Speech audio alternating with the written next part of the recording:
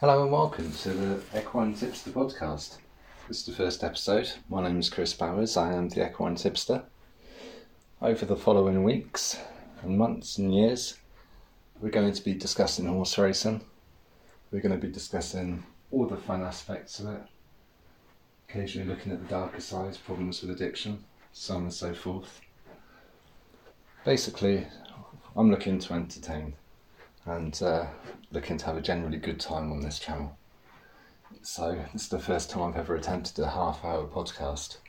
I haven't tried just standing and speaking before, and if you can hear me pacing around, then it's because I am stood up and I feel I'll probably be more comfortable like this.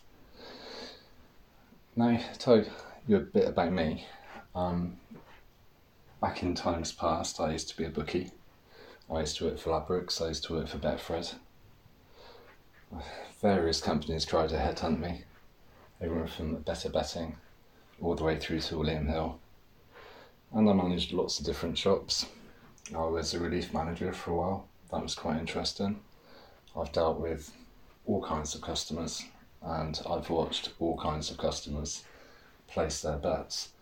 This has given me an interesting viewpoint where I can see what's sensible and what isn't. And I've studied the way that people bet that do actually make money, because every shop has got one or two customers who are monitored, and the reason they're monitored is because effectively they're detrimental to the business.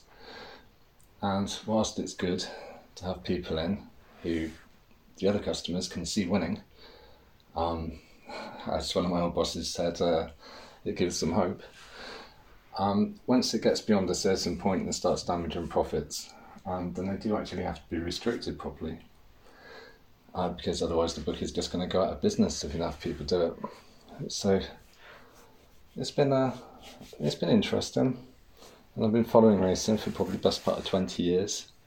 When I started out, it was Fantastic Lights, Galileo, and horses like this. I think Johannesburg was around, Nouvert. So that was a very exciting season, and it's actually lovely looking back on it to have seen Galileo win the Derby, and just knowing what he went on to do.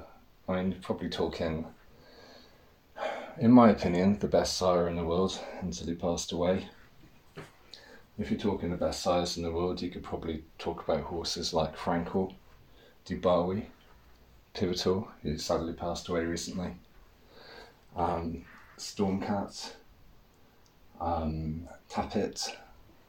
That I could just stand here listing names, to be honest, and I'm sure I've missed out something which you particularly like. Cody Bear is a really good one at the moment. Profitable is another one coming through. There's loads of them, because it's not just the old sires we should be looking out for, we should also be looking out for the new sires. Sires make the most enormous amount of difference when it comes to a racehorse. Now, it's interesting because a lot of the time you get a really strong sire, and then usually the best part of the dam, which is the mother of the foal that's going to be produced, isn't as good as you'd expect. But what they're looking for usually with the dam is actually the dam's sire to try and get some of those genetics through. To me, this does actually seem a bit cockeyed, and some of the best horses have actually come from a brilliant dam who had a brilliant sire crossed with a brilliant sire. So lots of people just seem to look at the cross. I mean, say you've got, I don't know, let's go for Haffet, Dubawi and Galileo in the same fold, and that's amazing. That's fantastic. But in my opinion, it is slightly dependent upon the quality of the dam, and if the dam hasn't raced, it's hard to tell the actual quality. And you can look at it and go, oh yeah, it's a fantastic horse, I'm sure it would have won if it had gone to the racetrack, but we're never going to know whether it was good on soft, whether it was good on hard ground, whether it likes your weather, how it is with its 2-year-old progeny, etc, etc. So what I would say is always have a look at the dam as well as the dam sire. It can reveal some very interesting information. You can actually have a dam coming from the sire and the sire being absolutely fantastic on, say, hard ground, and the dam might absolutely hate it, and it might be partly to do with her breeding. So yeah, have a look at all the ingredients of the foal, not just the one sire, not just the strongest sire, as some people would say, the undiluted sire. Now, the reason it makes a difference is all horses are not equal, as you know. You watch racing, there's horses that can't even get into Class 7. There's horses who, if there was another group above one, might possibly be racing in that one. So, the object of the breeder is to work out the best combination in order to produce the best horse, because every breeder is basically trying to upgrade the breed, is trying to continue certain aspects of it which are desirable and get rid of aspects that are not.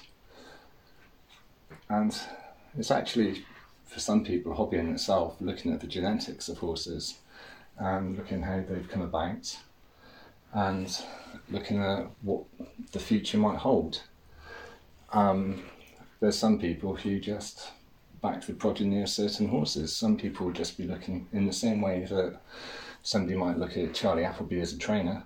Some people might be looking at Frankel and thinking, okay, just going to follow Frankel's progeny. And you'll excuse me if I just have a small cup of coffee. Not the entire thing, obviously, because I'll be talking like this and it'll be really, really fast and I'll run out of things to say really, really quickly. But yeah, some people do actually follow the sires. Now, what I find is actually a good idea is to learn about a few sires who are quality, have them in mind when you're looking down the race card. If you spot something by Bowers, for instance, it's going to be good over a mile, it's going to be good over a mile 2, a mile 4. Once it gets to a mile 6, it might start to struggle a little bit. But then you've got Galileo. Not really much point in backing Galileo under a mile, although occasionally you can pull off something like 7 furlongs. He wasn't about speed, not outright speed like a sprinter. So you'd be looking at races. A mile was about the minimum for a Galileo, really.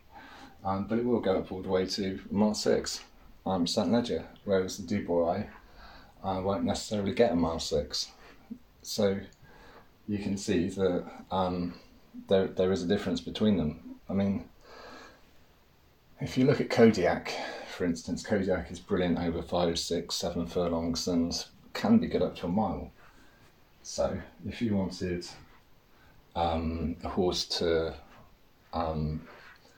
be running over a mile, then you'd probably want something that was a mixture of a good sprinter and a good middle distance horse, or just 2 middle distance horses that were good over a mile.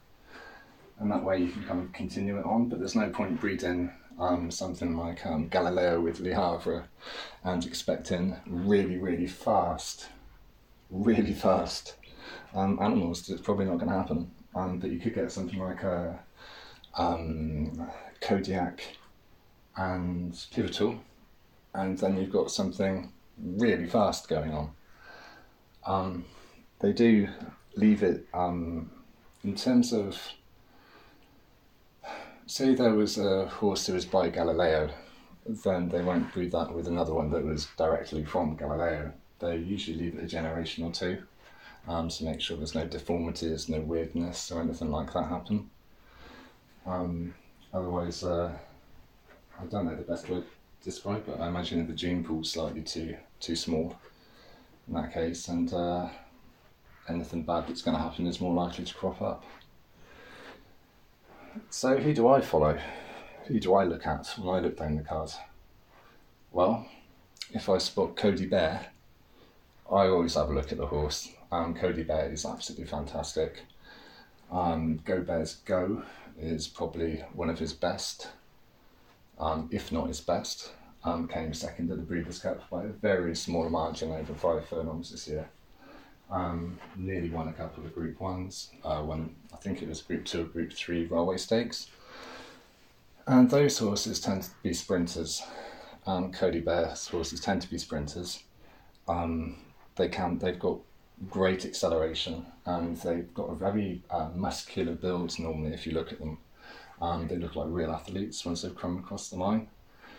And who else do I look at? I look at Galileo, and Galileo provides quality to whatever joining there is. And Galileo, I said a little bit about him earlier, but I do pay note if there's a Galileo. I pay note if there's a Bowers. Frankel, absolutely fantastic animal. Frankel was, I think, as far as I remember, the highest officially rated horse on the flat of all time. He was an absolute beast on the track. Fantastic, still going strong, lots of progeny left to give. Who else do I have a look at when I go down? If there's a Deep Impact, I have a look. Deep Impact is particularly good, and that tends to be kind of middle distances up to about 1:04. And I like Profitable. I'll have a quick look if Profitable's there. I haven't quite worked out what Profitable is best at yet, because the thing about a sire, you've got to think, well, is this a sire which has been producing for a huge amount of time, or is this a sire who's just started? You're going to get more information about a sire which has been going for some time. When you look at the stats, you'll be able to see whether its progeny are generally good at, what distances they're good at. You'll be able to see on what types of surface they like. For instance, if something's by Street Cry, he's another one I look out for, you know it's going to be absolutely brilliant on the all-weather, because I've looked and I've looked at the stats for the all-weather, and I can see that it performs brilliantly. But if there isn't enough there to get a good idea, then what other stats can we look at? Or even if there is a lot of stats there is another useful stat. The useful stat is when you look at the 2-year-olds, because on the Racing Post, when you look at the progeny stats section, there's a 2-year-old section, and look across and look to see the percentage of 2-year-olds that have won from the amount of 2-year-olds that have tried running, and also look at the amount of 2-year-old winners versus 2-year-old runners from the selection that has won. And you'll begin to see that actually some sires have a distinct advantage with their 2-year-olds, because the 2-year-olds are basically stronger. Because not all 2-year-olds develop at the same rate. Some of them are quite weedy and can grow into like really big animals. And some of them just start off playing big. I mean, look at Native Trail. He's almost as big as Adia, who's pretty much the same size as Denman. I mean, they're going to have to start making the stalls bigger soon, to be honest. So, you look at this stat, and you'll see that some horses have got a low percentage for their 2-year-olds, and some have got a higher. So, you can come to the opinion that, say, 20% of horses that have won by Frankel win for every time they run, then you can see that basically that's going to be a stronger bunch of 2-year-olds than something that's got, say, a percentage of 9 or 10. It just means they're stronger animals. So at the start of the season, when there is no form, this is when sires actually come into their own. And you can look down the list and you can think, okay, these 2-year-olds are likely to be stronger than these 2-year-olds, because as much as we think to ourselves, this trainer will have this horse out absolutely perfect, he's got great training facilities at home, etc., etc., we don't actually know unless we've seen the horse, unless we've heard something from the jockey, unless we've heard something possibly from the trainer. And there's a hyperbole when we do, you know. You've got to kind of decode trainers, haven't you? So, also, you've got to think there are specialist sires for certain distances, as I've said, but also over the jumps. There are certain sires who are absolutely brilliant at breeding chasers, and there are ones that are absolutely brilliant at breeding hurdlers. And this all takes time to figure out, or takes time to decode. The best thing to do is when you have backed a horse and then you look to see who it was by, then you can find out a bit of information about the sire, and you can think, well, next time, okay, this horse won, which I backed before, so maybe I need to look at it again in a little more detail because it's got the same sire. Just simple, really. Some of the best breeding operations are directly or indirectly connected to stables. I think it's, I always get these two rounds the wrong way round, so don't shoot me if I get it wrong. Coolmore, for instance, supplies Ballydoyle, which is Aidan O'Brien. Dubarwi supplies Gosden, supplies Appleby, Sayyid bin Sarur. And you'll notice that one of Charlie Appleby's secrets and one of Aidan O'Brien's secrets is having some of the best horses, some of the best bred horses that money can buy, that you can even imagine. If you can imagine an amazing combination of horse, the chances are they would have thought of it and they would have tried breeding it. It's just phenomenal. It's just phenomenal the ammo they're giving Charlie Appleby at the moment, in particular. If William Buick is on one of Charlie Appleby's runners, which hasn't run before, there's a fair chance it's going to do pretty well. So, that was talking about sires, and I wonder how long I've been talking, a whole 16 minutes, so quite pleased about that. Have a small drink of coffee, and then I'll continue. Bear with me.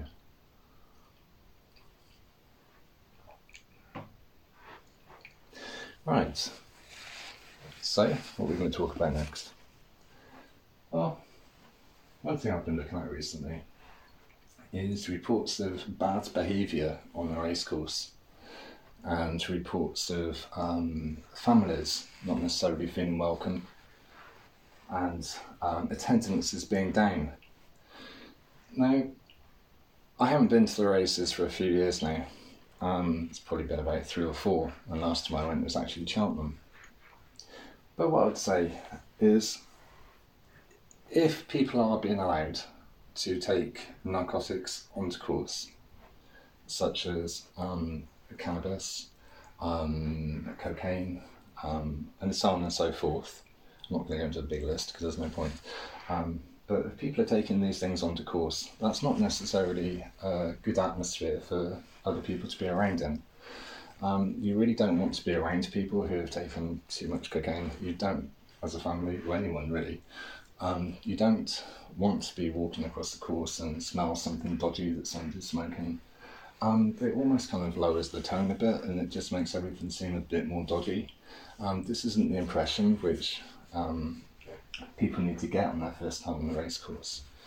So I don't know if they're doing it now, but would it really be a bad idea just to have a couple of sniffer dogs at the entrances? Then you can stop people bringing it in to start with. That just makes a lot of sense, doesn't it? I mean, surely it'd be worthwhile for the police when you think about it. Stop the trouble before it begins. It's good for the race course. Again, stop the trouble before it begins. And then we come down to racecourse drinking. Now, drinking is something which a lot of us do. And when we go to the races, we get excited and we want to have a few drinks, and that's absolutely fine. But there comes a point, you know when the next drink that you're going to have is the one that's going to make you be silly, or the one that's going to tip you over the edge, or anything like that. So the trick is, I think, to just not have that drink. There's no need. Usually race meetings end before the evening has started, so you can always go out afterwards.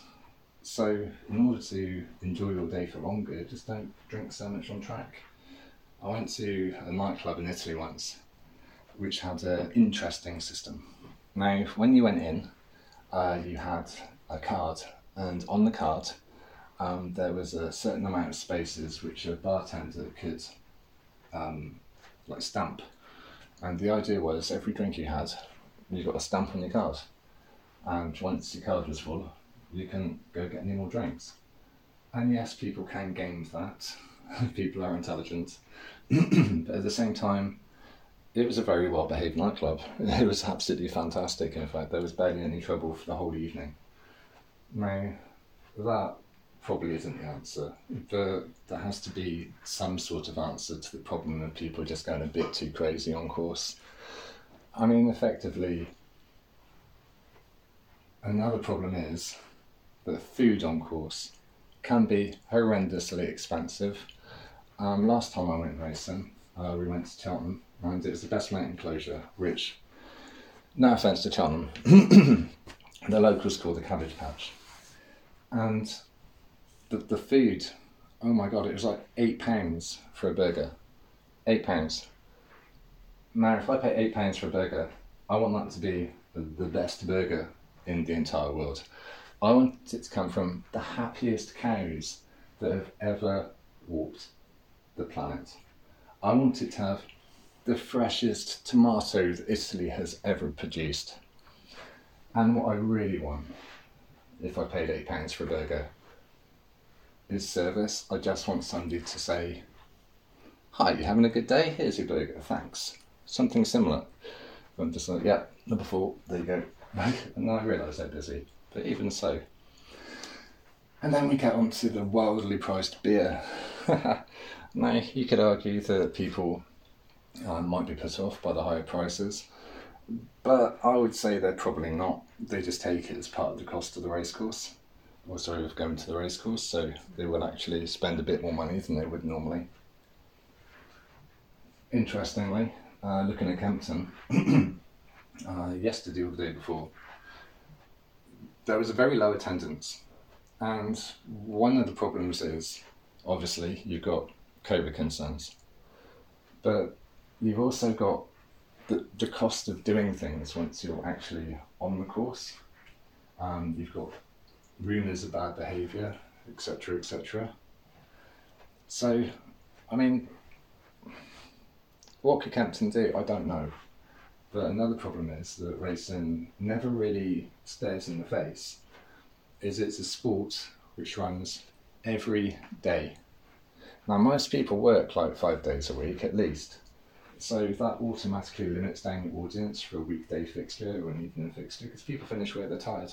They don't necessarily want to go out racing. People would have to have a day off in the week to go racing, and the idea of getting enough people with the same day off in order to go racing, it's quite difficult to organise, really. So one of the problems which we're probably facing is just the fact that people are working when this is on. And I know that Cheltenham recently, I think at the start of the I say the start of the jump season, it happened all summer, but Cheltenham at the start of the jump season actually moved some of their better races onto the Saturday so people could see them on TV. And yeah, that's good, but then you get a lower quality fields or lower quality races happening on the Friday. And then anyone who did have the Friday off, it's like, what's going on? So there needs to be some kind of continuity when it comes to this kind of thing.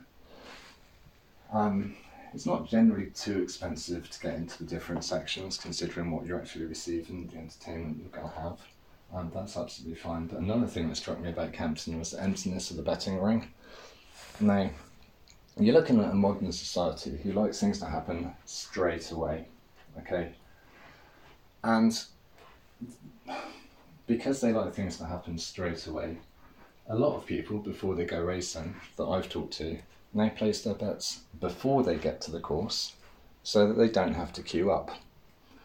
Because you can actually end up running around quite a bit, and if you've got to put a bet on each time at the races, you maybe want to get a drink every so often at the races, if you've got to help you find a toilet at the races, then yeah, you can end up running around quite a bit, and there may not be time every time, really, to do all these things. So people tend to place their bets before they go, and they may place some tote bets when they're there, the odd exacta, a bit of a place pot, that kind of thing. But everything can be done on the phone, so unless the bookmakers are actually offering a better service, then it's not really going to work out. And what kind of service can you give somebody that's going to beat the idea of queuing? Because no one wants to queue. You could work on a greed angle. You could actually just boost the prices slightly on course, but that's not fair to the bookers because they're going to be losing more money overall in terms of their percentages. Because their percentage profit's going to go down from, what, say 20% down to maybe 15, 14 if they do that, and there may not be enough for them to actually survive in their business. Another problem on racecourses is facilities. I find it hard to describe how awful the toilets were in the Best Mate area last time I went. It was absolutely appalling. It wasn't the cleanliness, it was the design and the amount of them and the amount of time you had to wait.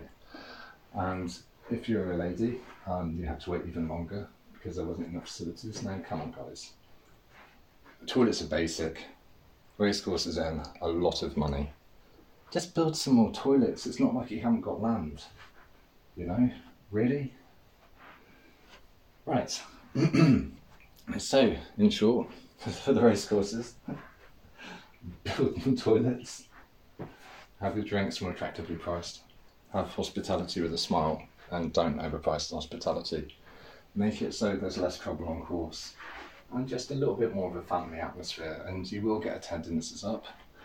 This isn't meant to be negative, because there's just so many things that can be done by so many people with good creative ideas. All kinds of things which are just help racing in general. So, what have I been doing recently? Well, I've been writing a draw buyer's guide for Wolverhampton, and it's been very interesting. It really makes you think, because everyone's got an idea in their head of how the draw works at certain courses, but then you spend time actually sat down looking at it, and you begin to spot some very interesting things indeed.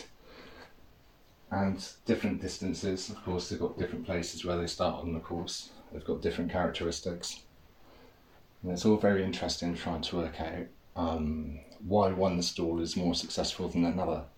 And there are people that say, well, statistical analysis of the draw buyers is fundamentally flawed. And what I say to them is, you're correct. It is, it always will be. The sample of statistics which you're working from simply isn't enough to give a proper idea of what's going on most of the time. You can make hypotheses from it, you can make theses from it, you can study it all you want to, but the more results which have happened, then the more likely you are to be able to work out what's going to happen next. And the other thing to consider about the draw is, how does it change when it rains? How does it change when there's hard ground? How does it change when it's just 2-year-olds racing? How does it change when it's claimers and classified races and so on and so forth?